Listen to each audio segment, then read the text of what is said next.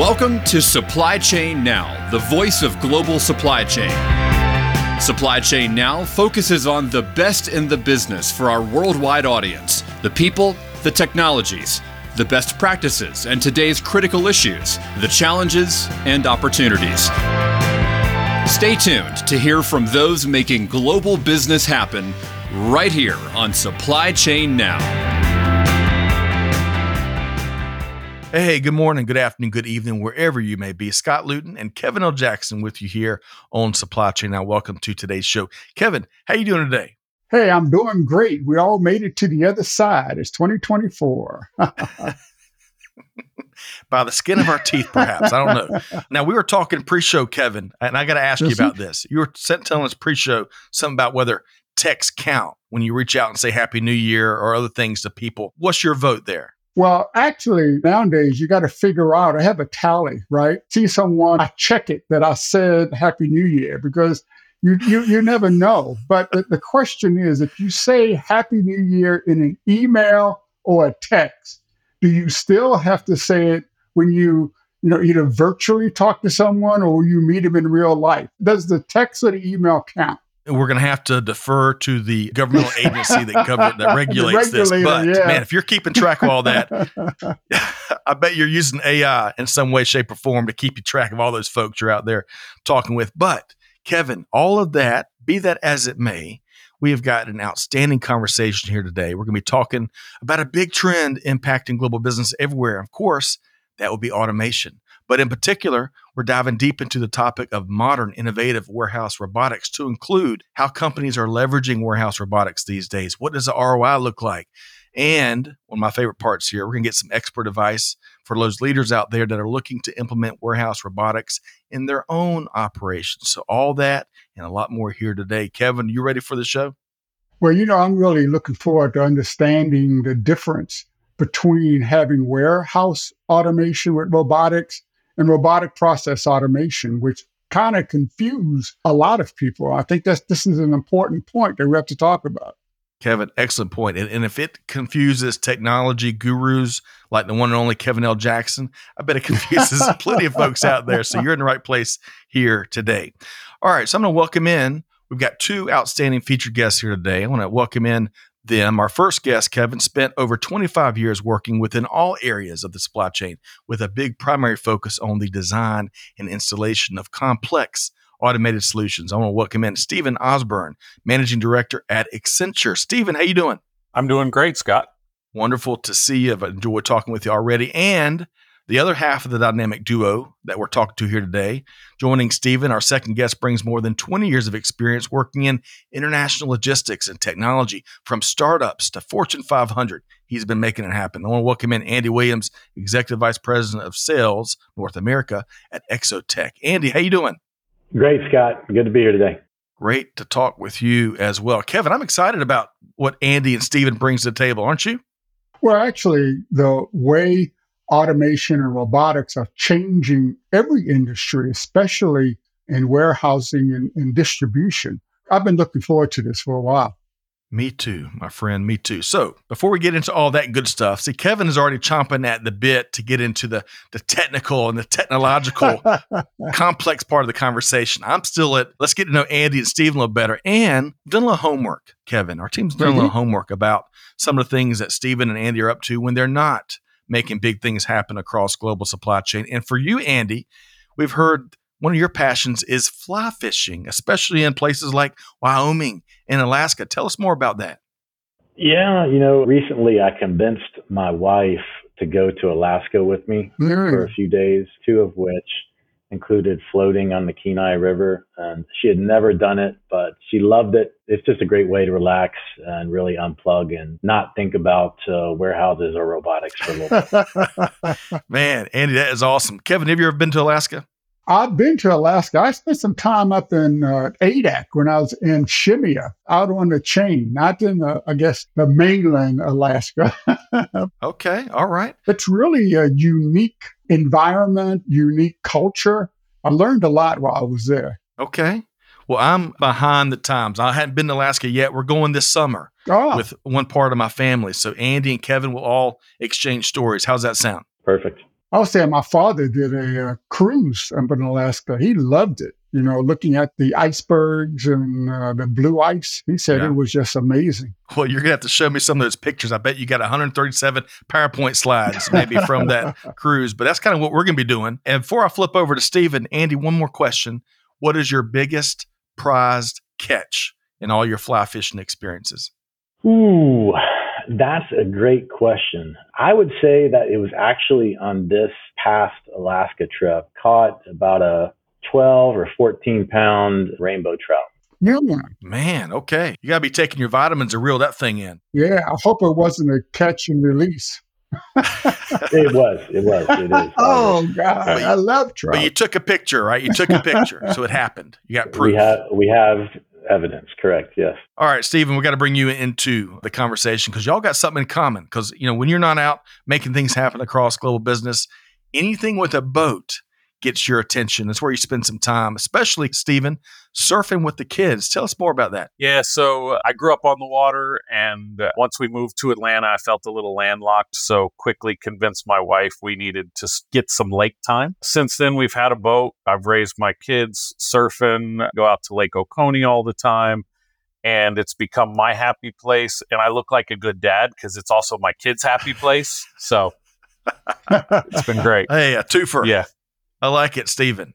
And Kevin, you shared pre-show, one of your favorite things to do on a boat, a catamaran, I think as you put it, is taking a snooze. Is that right? Yes, just laying on a catamaran in the middle of the lake and just relaxing and letting the world go away. Just drift away. Oh, I love it. Love it, man. Love it. All right. As much as I would love to dive into more stories, but really between all three of y'all, because there's a lot more there, we got to get to work. We got a lot to get into, especially in the warehouse robotics space. So I want to start with giving some context to our global audience. So Andy, with that in mind, tell us some more about what Exotec does. Exotec was founded around 7 years ago, and we're a warehouse robotics company. We're active globally. We design and manufacture some of the key components of our solutions that we offer. And that's really what we are at the end of the day, is a solutions provider. So we also integrate other robotics, third-party equipment into our solutions. And in some cases, there may be partner companies that integrate our technology. And that's kind of how we go to market. And mapping all that stuff out and getting it integrating and all playing nice in the sandbox. Is that one of your favorite components of what you do, Andy? It absolutely is. I still really enjoy just sitting down with customers and trying to solve problems and utilizing this great creative team we have here to solve, some really impactful and meaningful challenges that our customers have. Well said. And Kevin, meaningful and impactful. Kevin, my brain goes to consequential, which is a term we've used dozens of times on some of our shows together, Kevin, right? Yeah, absolutely. What I find, though, is when it comes to technology, a lot of people just want to spend money on the brightest object out there. So when they actually do it, it doesn't change their operations. It's not consequential, as you said. So I like that, focus on being meaningful and impactful. That's right. And driving outcomes. And speaking of, Stephen, you've spent your career driving big outcomes. A lot of folks probably listening, I know Accenture. But Stephen, tell us about what you do in your role there. Yeah, so I head up our distribution automation group. Within that group, we do everything from design to full implementation of automated solutions. When our clients have a challenge, if there are solutions in the market that will solve that challenge, we can help them find the right solution and put that solution in. If solutions don't exist, we can help them create something customized to kind of fill the gaps where it may not be an industry-wide problem and it may be a client-specific problem. And our goal is to really help them take it from concept all the way through to full implementation. So we work with them throughout, both on the hardware side and the software side.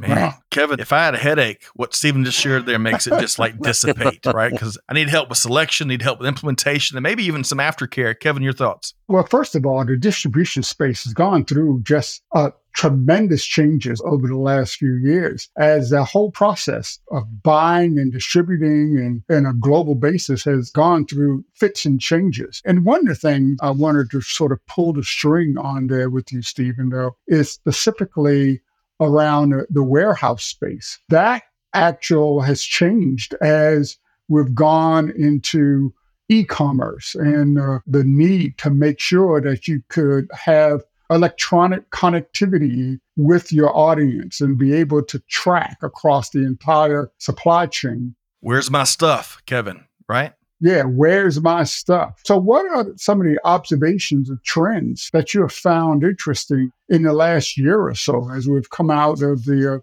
pandemic?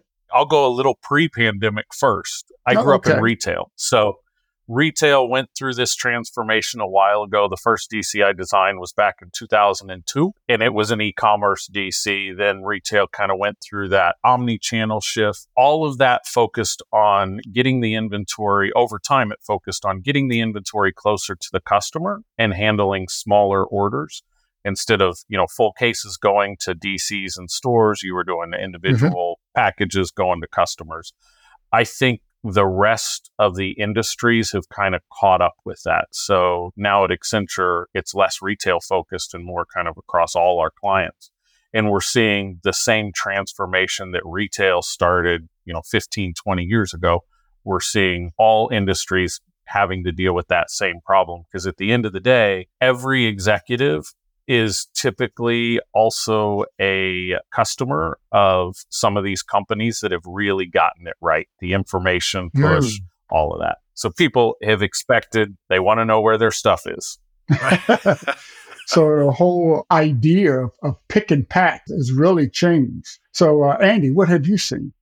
Yeah, I think coming out of the pandemic, right? I mean, during the pandemic, there was obviously an extreme focus on e-commerce, maybe even got a little overheated, So e-commerce is still, I think, a big driver for things. We still have this incredible labor shortage that's out there as a tailwind for the whole market, and that continues to drive these projects forward. And I think the other thing, kind of would agree with Steve there, new industries, right? I mean, you think about history and retail went through their wave, but we had maybe this pure play e-commerce wave that went through, and now you see automotive with this kind of aging supply chain, legacy, and beverage companies and other industries really modernizing their supply chains now as well. Wow, that's amazing. Well said. Picking up on that, I was reading here, Kevin, recently about the labor shortage, of course, which is impacting so many businesses, whether you're in warehouse or manufacturing or many other aspects, right? And one of the ways, of course, we've talked about it, Kevin, I don't know, hundreds of times, is leveraging outcomes-driven automation, right, to help the talent gap that we're all experiencing. Big companies like Kimberly-Clark, I think they had 30 warehouse robots prior to the pandemic. Now they have over 300 across their North American footprint that's helping that big company get around labor challenges. Kevin, it's a refrain. It's been around for years now, huh? I think it's an important aspect, but it's also a lot of people are afraid of this transition because if, all they hear is that you're getting rid of my job and a robot is taking over. One of the things I've really noticed, though, is that people are being transitioned to jobs that people do much better, that robots can't do. And I think that's really the important concept that has to be hammered into across every industry. Well said, Kevin. And that's such a great segue. I bet Andy and Stephen both have plenty to talk about when it comes to the collaboration opportunities that will empower the human element, but also allow organizations to take full advantage of the automation opportunities out there. So let's talk about it. The rise of automation, the tidal wave of automation. This isn't anything new. It's been around for years and years. We're seeing some great advancements and a lot more innovation. And so when it comes to automation in warehouses, let's talk a little more about that. So Andy, you touched on a couple of topics that are really fueling warehouse leaders to embrace automation more and more, of course, labor being one of them. What else are you seeing out there that's really driving this tidal wave of practical automation is what I'll call it? Great question. If you look at the evolution of warehouse technology, I refer to it as fixed automation and then kind of robotics automation inside the warehouse, right? And there's a significant difference in what that means and how flexible the system can be. And what it's started to reveal over the past 5 years is that entirely new capabilities can be unlocked in the supply chain, right? And for the savviest leaders out there, are taking advantage of it and saying, hey, I no longer need a retail, wholesale, and e-commerce warehouse. I can potentially do those together in one facility, right? Or I can achieve some new functionalities that I didn't know were possible, like arranging things inside a box differently or onto a pallet differently, providing transportation savings in the supply chain. And I might be able to do all of that in just a quarter of the footprint that I could even 10 years ago. And so having all of that power and then being able to move it closer to the customer or closer to a manufacturing site where I can have a reduced level of inventory in the building can have a really massive impact on the SLAs that you have internally, your customers, and of course, your costs. So I think the equation for ROI evaluation has changed a little bit, and it includes some thinking that's around differentiating the business and gaining customers, increasing market share. It's a way to outmaneuver your competition. All right, Andy, I feel like I just earned a mini MBA with your last response. I was trying to fast and furiously keep up. And Kevin, I'm going to get Stephen to weigh in, and then I'm going to get your thoughts too. But, Stephen, beyond the labor shortage, right? We know that's one of the big reasons that is driving automation. But some of the things Andy was talking about, the agility gains, right? Of course, heightened service abilities, profitability, gaining market share. All of that's fueling leaders to embrace more automation in their warehouses. Stephen, what would you add to that? Yeah, I think Andy touched on it. I'll go a little deeper on just that flexibility concept. I think what COVID taught us was if I have, a purpose-built DC that is handling, full cases, getting them to the store, and all of a sudden my volume shifts to e-commerce, that DC is not really that helpful to me. Whereas if I can build out my network so I have flexible nodes within the supply chain that when I need that full case volume, I can support it. But when I need the piece pick volume, I can support that as well. Being able to kind of flex your individual nodes to support all areas of the business is a huge benefit to your kind of responsiveness to the current needs of the business. And I think is absolutely playing a big part in a lot of these kind of ROIs that we're looking at now with our clients. Stephen, excellent point. And if we've learned anything coming out of the pandemic, man, we've always valued flexibility, but goodness gracious, haven't we doubled down on the importance of flexibility in our organizations since the pandemic? And then secondly, I know I mentioned earlier, big companies taking advantage of automation. I bet one of the things we're going to talk about here in a little bit is how companies of all sizes are really looking at automation opportunities in new ways. Kevin, you heard Andy and Stephen talk about what's fueling automation in our warehouses. What else would you add there, Kevin? Well, first of all, when I hear them, I think about the physical robotics, the little things running around the DC floor, moving pallets here or picking and packing. But just to play a little buzzword bingo here, what about RPA or robotic process automation? Because that's more along the lines of software. So it's not physical robotics. It's like software robotics. How do these things work together? Or do they complement or do they compete?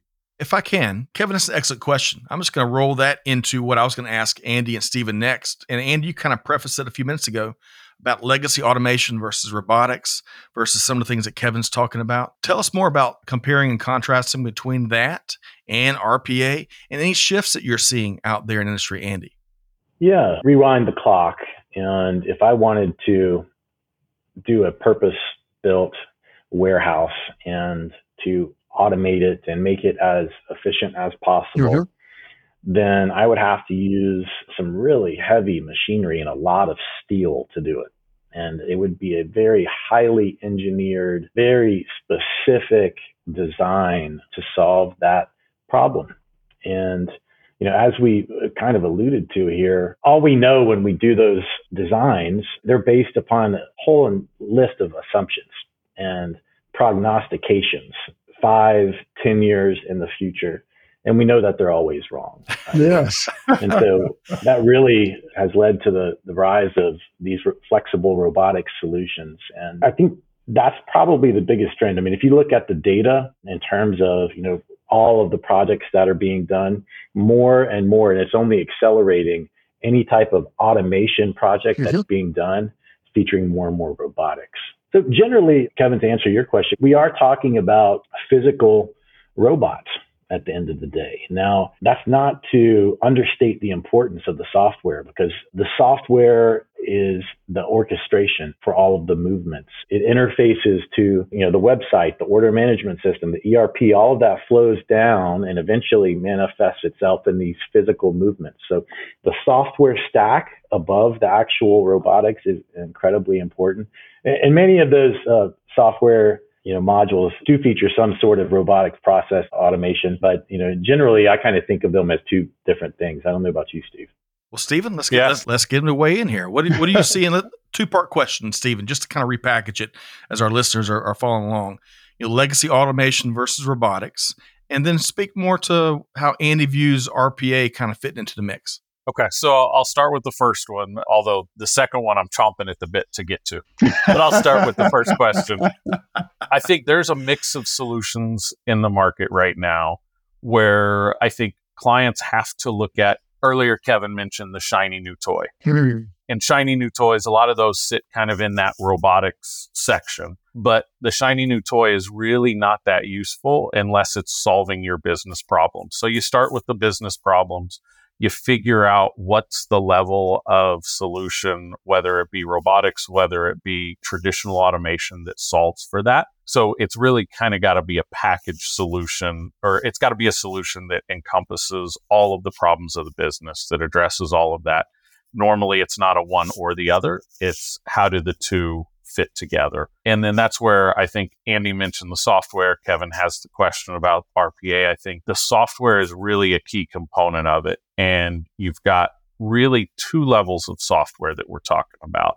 You've got the software that makes all of that automation work together. So as Andy said, you need something that makes the robots work, but you also need something that brings all of the automation that sits outside of the robotics. You need something that pulls all that together. So that's a key component of software. The other side is, earlier I mentioned, where sometimes we have to fill the gap. And that is in that, process automation, where there may not be a specific solution out there that puts the right information in their hands and helps them make the right decision quickly. But when you have $250 million worth of automation in a warehouse, the delays in those decisions can be really costly. So it makes sense to put a solution in that helps people, gives them the right information, helps them make the right decisions. And once you've built those solutions, you can start automating parts of that decision-making process to get the best use out of all that automation that you put in. Kevin, your response to what Andy and Stephen have been speaking to, kind of your question and then some. No, absolutely. It's well said. I mean, it's a choreography, I think, between the physical robotics and the software-based robotic process automation. But you also have to put in there that interface between the RPA and the customer, the RPA and the robots. So it's really a choreography, I believe, that's critical in all of this in order to be consequential. Yes. Gosh, I feel like I'm the only person here without a PhD in advanced technology and mathematics as I hear three of y'all talking about these solutions. But I like your point, though, Stephen, about that shiny object syndrome, because in this world, this beautiful world of technology, right, that so many companies are using it really effectively to empower the human element, which we're real passionate about.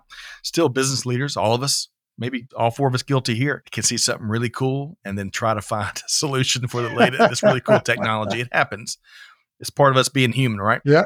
Okay, so we're going to keep zeroing in a little bit further, talking more warehouse robotics, because there's no shortage of really cool stuff going on there. So when we talk about, and Stephen, I'm going to continue down this path with you here, the current state of warehouse robotics and the changes in industry that these innovative approaches are driving. What are some of your thoughts there, Stephen?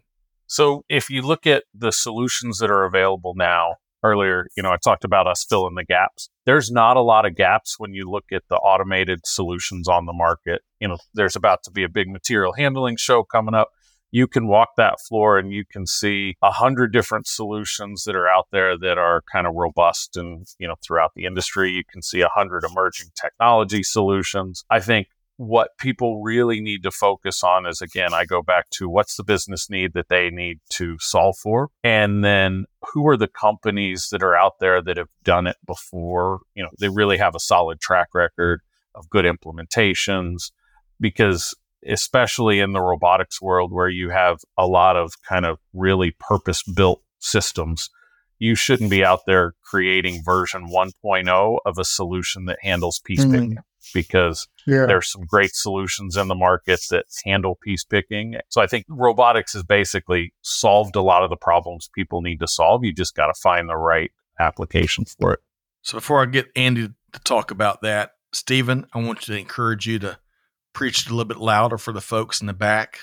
Kevin, you and me and Greg have talked a lot about this, about if you're going to go down that treacherous path of building your own, gosh, you better have really done your homework, Stephen, because it can be a little bit more than moving mountains, huh?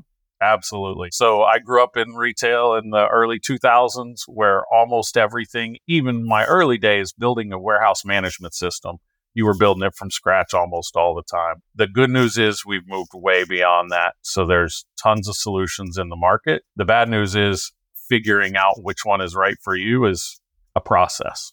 Well, the good news is we're going to touch on that in a moment as we get towards the latter part of our interview here today to get some of your suggestions there. Andy, Stephen was talking about kind of the current state of warehouse robotics, some of the change the industry is really driving. And also what I heard him touch on is the need to conduct the selection part of the whole process. That's as timeless as plenty of other things out in the industry. But gosh, maybe that need has it's gotten more urgent with all the plethora of options out there. Andy, speak about the current state maybe of what we're talking about here when it comes to warehouse robotics. Yeah, I kind of echo some of Steve's sentiments. I think about it from a customer's standpoint. It's a little bit overwhelming. I wake up every day and have for years, understanding all these markets and emerging technologies, but it's difficult to separate the wheat from the chaff, and also to determine, hey, is this actually going to solve my real problem? Now, having said that, I think maybe 7-8 years ago, a lot of warehouse robotics companies started. I think a few have begun to mature and, pull away. And we've seen some really thoughtful focuses on creating a product, which is important, right? Because when you're coming in and need to have really highly reliable performance, knowing that this software has been deployed many times before and that this exact same system has been successful eases implementation, takes a lot of the anxiety out of the equation. And it puts a little bit less of a burden on you yourself to be an expert. All of that to say, I think software just keeps on taking on more and more importance. And, I would encourage anyone out there that is having difficulty assessing the market or understanding their problem or finding the right solution, get some help. There are a lot of experts out there, and it's well worth the time and money to get some assistance and understanding how to put it all together. Good stuff, Andy. Go out, do your homework, find some trusted experts. And if you're going to build your own, know what you're biting off. As beautiful of a thing with all these great options, all this expertise, but it just makes our job of making decisions harder, maybe. I don't know. Let's talk about this current generation of robotics because we're seeing a lot of evolution there. So, Stephen, I'll start with you.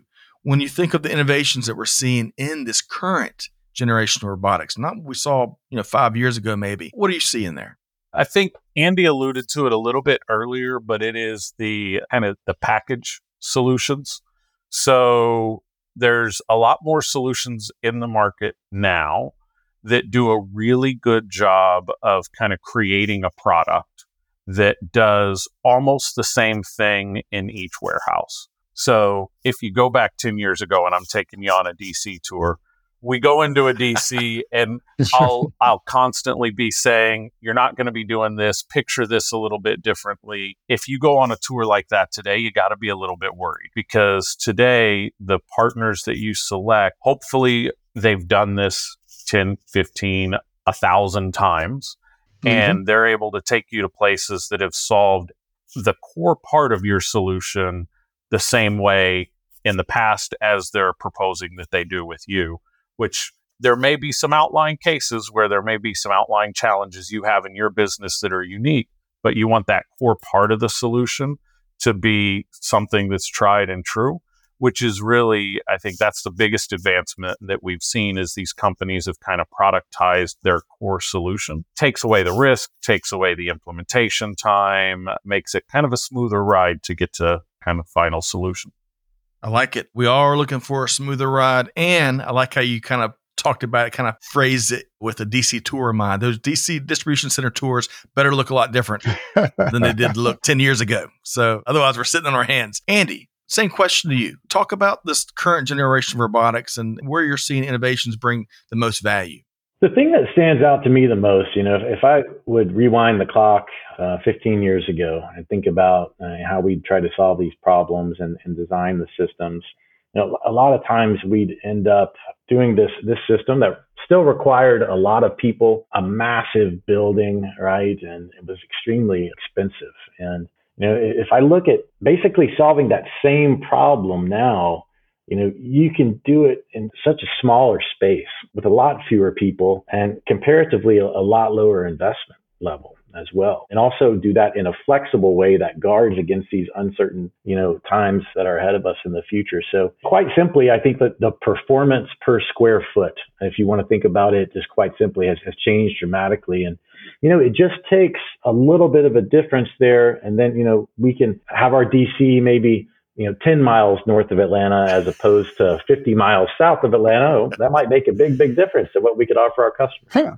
Oh, I love it. And again, flexibility is one of the things we're talking about. Now, Kevin, my hunch is you've got a question about managing change. Yeah. Oh, well, yeah, absolutely. Because change is constant, right? No matter what you're doing, it's going to change as you move forward. And in fact, 10 years ago, I would think that the DCs would be full of people wearing exoskeletons instead of little, boxes running around on wheels. So how does a manager deal with change as we're moving forward? Is it either people or robots, or is it merging? Steve? Yeah. So I would say the way that companies implement this, the way that successful companies implement this, they've got to be really careful because it's not an engineering project. It's not an IT project. There are huge engineering components. There are huge IT components, but it is a change project. You're transforming the way that you perform work within the DC. You've got to bring your people along for that journey. So the earlier you get those people involved, the more often they're involved throughout the project, the better the solution's going to be. Because at the end of the day, every solution that Andy and I implement together or separate, we're not the smartest people on that customer's business. That customer is the people on the floor who've been picking the orders are. So you've got to get your people involved early and often and keep them involved throughout. Yeah, it sounds like Steven's talking about the with him. Yes. What's in it for me, right, Kevin? We love our acronyms around here. That's one of my favorites. So, all right, so Andy, managing change, the human element, what are some of your thoughts there, Andy? Yeah, these initiatives are big changes. And I think it's important to take a kind of 360-degree perspective when you're thinking about potentially implementing warehouse robotics. And what does that mean? Well, it impacts and touches all these different areas of the business. For example, my purchasing department, they may have been used to doing things a certain way before, and maybe that doesn't make as much sense now. It could be a little bit different. The IT flows are all very connected together, right? And so I need to make sure that my IT group is on board from kind of day one. I've got cybersecurity issues that probably weren't as big of a deal 5 years ago that are now extremely important. So getting all your stakeholders together early on and kind of brainstorming and thinking through how it's going to impact everybody, what it means that we could do a little bit differently is very, very important. As to the people aspect, you can also look at it that, these robotics are increasing productivity, right? They're empowering people to do more and in more ergonomic way, an easier way. And, that's not a bad thing, right? That's a good thing. That's a very good message. And, I think it's important to have a system that, together with people can just shift. Steve mentioned, from retail to e-commerce, but volumes can fluctuate wildly. So have it designed from the beginning to be able to accommodate a very wide range of scenarios. So come at it from that being one of your design requirements. Say, I'm not trying to hit a bullseye. I want to cover this broad range of what if scenarios. And then that way we're safeguarded against these, external supply chain disruptions or whatever there may be that we don't know about in the future. All right, Kevin, I got a checklist of everything Andy just shared there. I bet several of his responses kind of made your ears perk up. Your thoughts before we move into some stories. Well, actually, I really like the way he was focusing on outcomes, because that's where the rubber meets the road. Okay. So, I was wondering, could you maybe share some of the stories where warehouse robotics really drove supply chain transformation?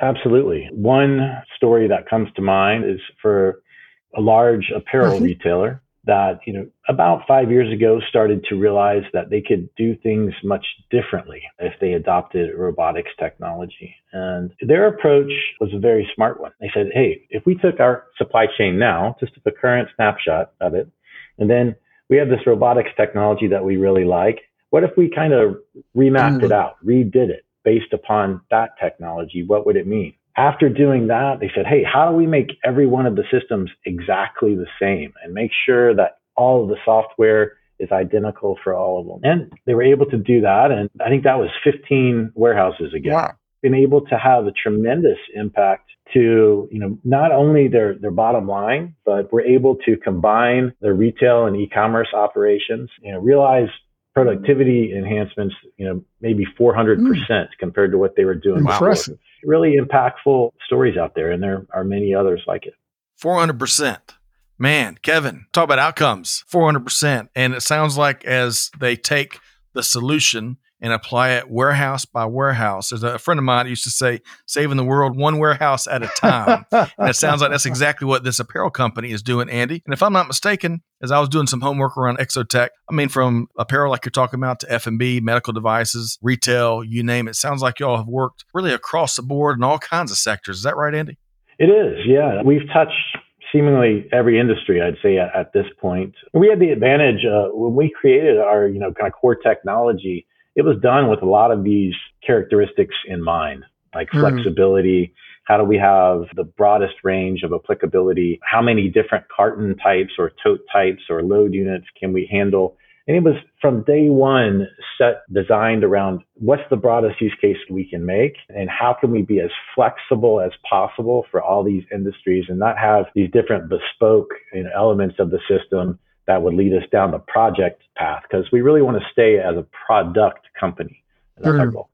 So, Stephen, and then Kevin, I'm going to get you to weigh in after Stephen's comments here. Stephen, I bet you're chomping at the bit because you in particular, Stephen, strike me as a bottom line individual. And if it ain't, if we're not getting the benefits we need to get, we're going to have a conversation. Stephen, correct me if I'm wrong. And also talk to some of the case studies out there that you may be seeing warehouse automation really move the needle like Andy's talking about. Yeah, so I would say what's changed over the last couple of years when you look at the business case and kind of the benefits case for these things. Labor's always been a component.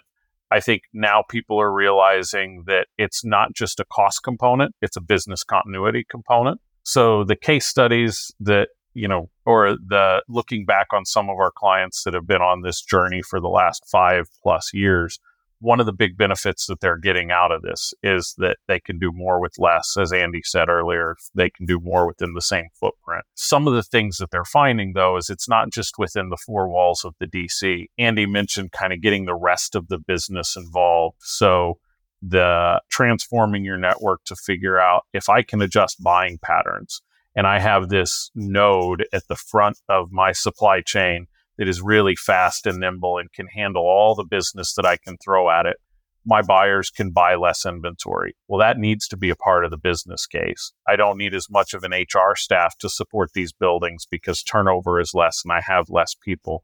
That needs to be a part of the business case. So I would say a lot of our clients are starting to realize that this is a business transformation. It's not just a labor play. And when you look at the benefits of those that have done it well in the past, they're seeing benefits across the organization. Well said, Stephen. All right, Kevin, respond to what we heard there from Andy and Stephen in terms of the case study, the business case that's to be had for investing into successful warehouse automation. Well, I hear a focus on standardization across all of the DCs. I mean, it was a while ago, but every distribution center was different because it had to have sort of a regional flavor to support what was going to be based upon the buying characteristics of a particular region. But what I hear is that you need to have consistent processes, not only within your data center, but across the different nodes of your network. And I think that's important. Agreed. And also, it's not just supply chain transformation, it's truly business transformations, what Andy and Stephen both spoke to, and really taking that holistic approach into the very first conversation as you set out to, what are we trying to do here, right? What's our problem, right? And then applying that and bringing everybody to the table. You know, Andy touched on cyber, right?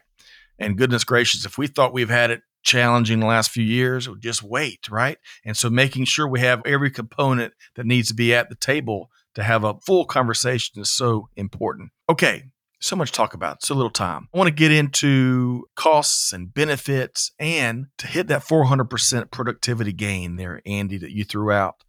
Man, that is quite a huge impact. You know, what does that return on investment time frame look like? So, Andy, let's stick with you. What are you seeing costs and benefits and ROI time frames? What are some of your observations there? Yeah, you know, it largely depends on how you evaluate your IRR or ROI, just based on the warehouse itself, right? If you would even just isolate it to within the four walls, I think you can see an ROI of 2 years. Okay. On most of these systems. So that's already a relatively straightforward decision for most companies to make. But the bigger part of it is, when you bring in those other factors, like if I can reduce my inventory level substantially, then wow, that's a big bottom line impact. And if I can arrange my packages in such a way that my bread truck or my route truck can save 20% on their fuel and do all of their stops a couple of hours faster, that's an amazing impact. If I can arrange the items inside a carton that's delivered to a store to match the planogram in an aisle and reduce labor inside the store by 30%, then wow, what an impact. So many times, my point is that many times, as soon as the system gets up to volume, you're going to be seeing an ROI essentially immediately, right? Because of all of the different impacts that you can really touch. Andy, I can appreciate that. Stephen, your comments around cost versus benefits, return on investment, you name it. What are you seeing? Yeah, so I'd support Andy's comments that within 2 years is definitely possible, especially if you're going to have to build something anyway and you're looking at manual versus automation, then those paybacks can be pretty quick. The way to get that payback as fast as possible is I'll continue to, as you said earlier, I'll continue to shout it so that those in the back can hear.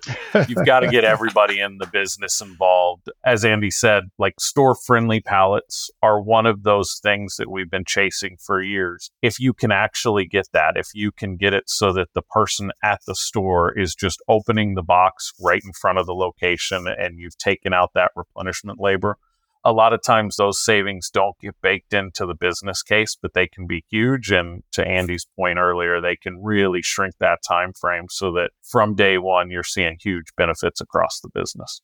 I like that, Stephen. And making it easier on our people to be successful. That's so critical. All right. So, Kevin, we're going to get some additional expertise from Stephen and Andy in a second, especially focused on those folks that are looking to make the investment in warehouse robotics. But before we pose a couple questions there, Kevin, got to ask you, are you writing that check and signing off on this big old change management project to gain that 400% productivity gains and a whole lot more, Kevin?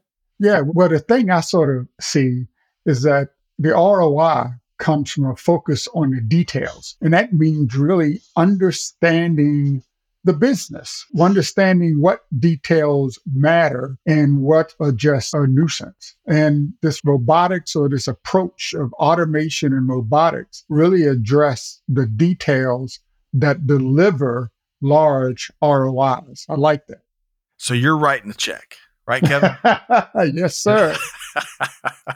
Hey, I am too. I've really enjoyed Stephen and Andy, what y'all are bringing here today, and all the work you are doing out there, helping organizations, their leadership, and their people to navigate. It's never easy. That's kind of why folks sign up to do global supply chain. Nothing's easy, right? We're problem solvers, but doing business differently, as I'm hearing a lot from Andy and Stephen here. All right. Couple of key considerations we want to get both of y'all to speak to here today as we start to wrap up today's interview. And Stephen, I'm going to start with you with this next question. What's one piece of advice that you'd offer up to business leaders that are, again, looking to write that their own check and invest in warehouse robotics? One piece of advice, Stephen. To keep it simple, I would say involve the entire organization from step one, right? From understanding the business needs all the way through to implementation. You've got to make sure that it's not an engineering project. It's not an IT project. It spans all areas of the organization. The earlier you do that and the more you do that, the bigger the benefit in the end. Well said, Stephen. All right, Andy, what's your one piece of advice? Well, Steve took mine, so I would say that don't underestimate the software. Making sure that the software stack is understood, it's going to be connected, it's going to work well together. There's a robust plan for testing all of it and making sure it's a reliable product, right? That's a lot of the risk at the end of the day, at least historically in these projects, has been on the software side. And it tends to be the area that's most frequently overlooked because you can't see it as easily, right? Lessons learned over a couple decades, keep an eye on the software. And if you don't understand it well enough with your internal resources, get help to make sure that you understand it. Well said. And be ready to fill that gap that both of y'all were speaking about earlier to optimize that orchestration. I love that word. That's back to buzzword bingo. I love orchestration. It paints such a picture. Kevin, I'm going to get you to weigh in after I pose this next question to Stephen and Andy. So Stephen, what would you consider? This is similar to the last question, but I think it's a little different, a little nuanced. What would you consider to be the most important factor when it comes to successful implementation and adoption? Because if folks don't adopt it, what do you got? Implementation and adoption of warehouse robotics in an operation. What would that be? I would have to lean on making the solution your own. So we talked a lot about the productization. So there's solutions in the market that weren't specifically developed for your business. But when you look at the entire solution, it can't be a shiny new object that, you're trying to fit into a hole that doesn't exist. It's got to be something that is created to solve your business problems. The more that it's solving your business problems, the more buy-in you're going to get, the easier the implementation. Completely agree, Stephen. Great point. Andy, what would you say is the most important factor when it comes to successful implementation and adoption? It may seem a bit counterintuitive, but I think it's very important to have this curiosity and this inquisitiveness. It kind of goes to Steve's point a little bit as well. But even if you're not an expert in the field, it's kind of like being a proponent for your own healthcare, right? I mean, this is a big deal. And so spend the time to become educated, understand how it's going to connect to your business problem, and what those benefits will really be, what the impacts are that you expect. So put in the time, put in the effort. You can still utilize the product approach, but it can be configured for your business to solve your business problems. Take it seriously. The companies that are the most involved and that put in the highest amount of effort, really educate themselves, tend to be the ones that have the best outcomes. I would add, I bet everyone agrees here, knowing what the business problem is. What you referenced a couple of times there, Andy. All right, so Kevin, we got some great advice there in the last segment with Stephen and Andy. Your thought there before we move and make sure folks know how to connect with our guests. So when you hear the title of, robotics and distribution centers, it makes you conjure up, a trailblazer in the industry. But it's counterintuitive because you don't need to be a trailblazer in robotics to be successful because it's been done before. The solutions are out there. They've been designed. They've been proven. So there's, as Andy and Stephen had said, it's not an IT project. It's not a science project, right? there are many options out there. You need to pick the one that focuses on your specific business needs and requirements to deliver the ROI that you need. So it's not being a trailblazer. It's being a smart business person. Well said, Kevin. Well said. Okay. We have had quite the conversation here today. Really have enjoyed our time. Let's make sure folks, Stephen and Andy, I bet folks are going to be, they're always chomping at the bit to sit down and talk with Kevin. But Stephen and Andy, I bet folks are going to want to break bread with you and pick your brain a little more. And who knows, maybe collaborate with y'all and what you're up to. So let's make sure they know how to connect. So Stephen Osborne, Managing Director at Accenture. How can folks connect with you, Stephen? Yeah, LinkedIn is probably the best way if I haven't met you before. But as I said, we got an MHE conference coming up. That's a great opportunity to connect face-to-face as well. Outstanding. Or maybe on a lake somewhere across Georgia as you and the three kids are surfing past. Is that right? I give free advice if you put me on a boat. Oh, wow. Love that, Stephen. Yeah, how about that, Kevin? Sounds like a deal. Yes. Andy Williams, Executive Vice President of Sales, North America at Exotec. Andy, really have enjoyed what you and Stephen have brought here today. How can folks connect with you, Andy? They can go to our website, exotec.com. They can connect to us on LinkedIn. Feel free to reach out to me personally on LinkedIn as well. And we're pretty easy to get connected to. I bet. I really appreciate y'all's perspective and the kind of the altitude that y'all took here today. Really, I feel like, Kevin, that we've really been able to put our finger on the pulse of what's going on by two experts here in the wide, wonderful world of warehouse automation, robotics, and then some. Mm-hmm. But Kevin, your final thought, and then I want to make sure folks know how to connect with you and all the cool things you're up to at Digital Transformers. Well, it's kind of weird, right? They're be talking about digital transformation, but you don't need to be a trailblazer. I like that, right? You just have to be smart about your business to be successful when you are implementing robotics in your distribution center. I think that's an important point. Know your business, know what you need. Don't make it a science project or an IT project. And as far as digital transformers, Stephen and Andy are transforming their industry.